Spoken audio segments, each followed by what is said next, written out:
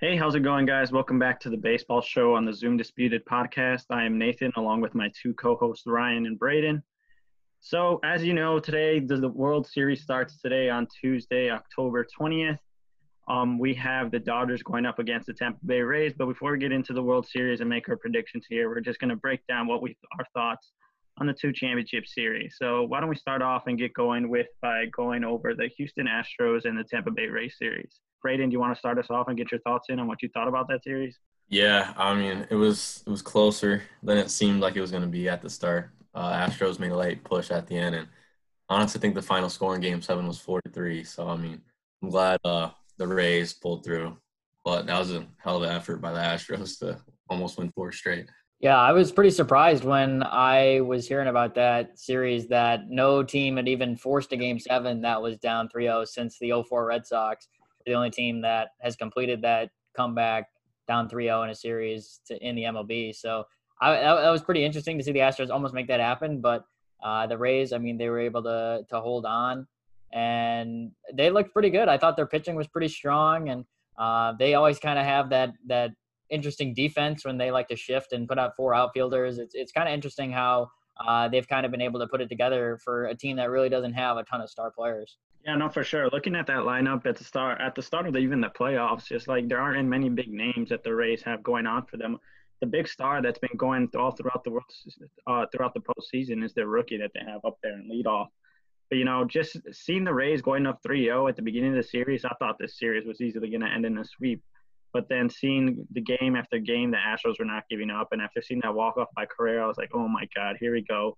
We're going to have the Astros come back and make it to the World Series after they just came off this cheating scandal. Definitely wasn't something I was expecting. But, happy the way it ended. I'm just glad the Rays were able to come back and get together, even though they lost three in a row and, ended and get that final series win.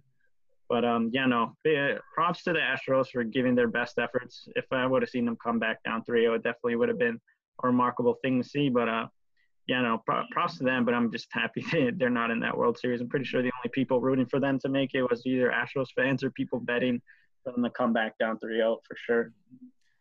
Yeah, I saw something funny too. It was the payroll for the Rays is the entire payroll is lower than if you combine Kershaw and Mookie Betts' contract. So that's just like crazy to think about. But Yeah, no, I seen some other stat too, where it's like I think it was if you combine their total payroll all the way going back to 2016 or 2015, if you combine their payroll for those last 4 to 5 years, it's still less than Garrett Cole's current contract. Like it's just Man. absolutely insane. Truly like modern day Moneyball going on over here. So right.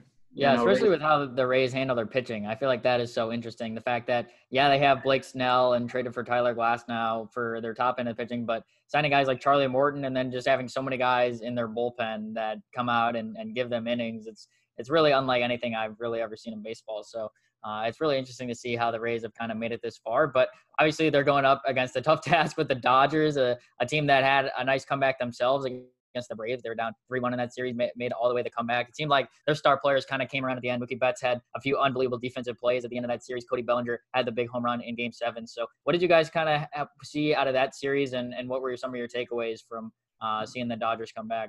all right, yeah. Well, you got to feel for Atlanta sports fans. They've had a tough running with the Falcons. I mean, the Falcons won, but they're still 1-5.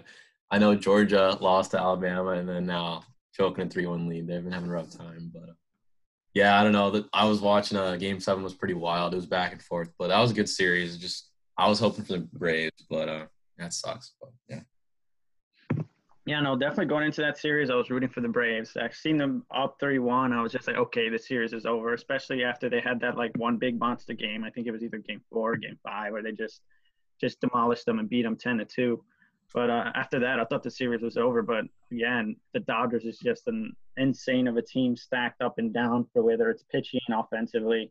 Like that team definitely just pulled through and showed that they have a lot of heart. They're just not some juggernaut team that is only good offensively. They have amazing pitching and a lot of great character that can help bring them back in tough situations. So, yeah, it was kind of sad at the end because obviously I was rooting for the Braves to win out that series. But, coming back from 3-1 down 3-1 is just like not an easy task to do. So the fact that they did that And then not just speaking of them defensively, you had mentioned talking about their defensive plays. There was like, what, 3 or 4 home run robberies in that entire series? It's just absolutely insane. They definitely played their hearts out. So props to them. And going into the series is definitely going to be interesting. Yeah, I mean, I feel like I just look at the Dodgers roster and it's just stacked literally everywhere. I mean, if you were to even pick out a weakness, I mean, I guess the bullpen, there were a few games where Kenley Jansen kind of struggled, but then you also had times where Julio Urias was pitching to close out Game 7 and giving him a couple innings, and he had been unbelievable. I feel like I kind of had forgotten about Urias because when you think about some of the young pitchers on the Dodgers, it's like Walker Buehler and Dustin May, obviously,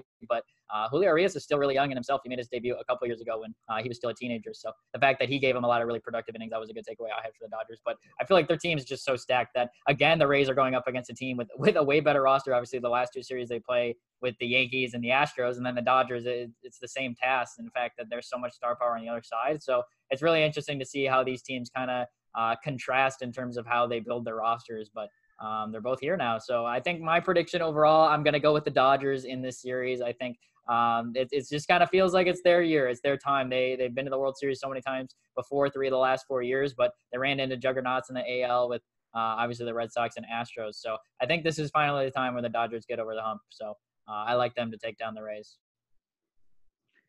Yeah, no, for sure. And like before I go into my prediction, I definitely want to give props to Corey Seager, man. He had like a historic championship series with all those home runs, all those RBIs. Definitely put an insanely well offensive performance. So, props to him and winning that MVP. But if I'm going to make a prediction, I feel like the Dodgers are the obvious choice. They're definitely the team that has what it takes. They've been there so many times. They know they have the experience, they have the personnel, the coaching, everything. But I'm going to go out on a limb on this one and actually predict that the Rays are going to win the World Series. I feel like with their pitching and with their hunger as young players and as a young team, I think they're going to pull through and steal a couple of wins, especially with the young talent that they have with Glasnow and Blake Snell, who was just a Cy Young winner not too long ago.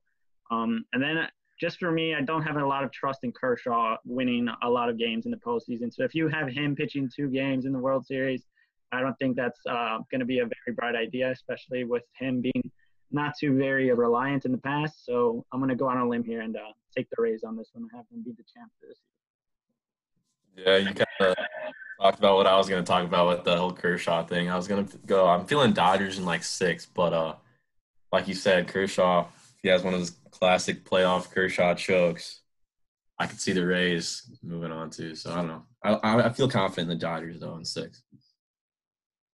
Yeah, no, if I had to call games, I'd definitely say Rays it. I feel like it's going to go to Game 7. It's going to be mano a mano, especially with the pitching. Offensively, I'm definitely going to lean towards the Dodgers on this one, just based off how like their bats were just alive and stacked. And like I'm pretty sure I read some stat where like if you take away the leadoff rookie, I forgot his name from the Rays, every other batter on that lineup, but if you combine their batting average, was like 170.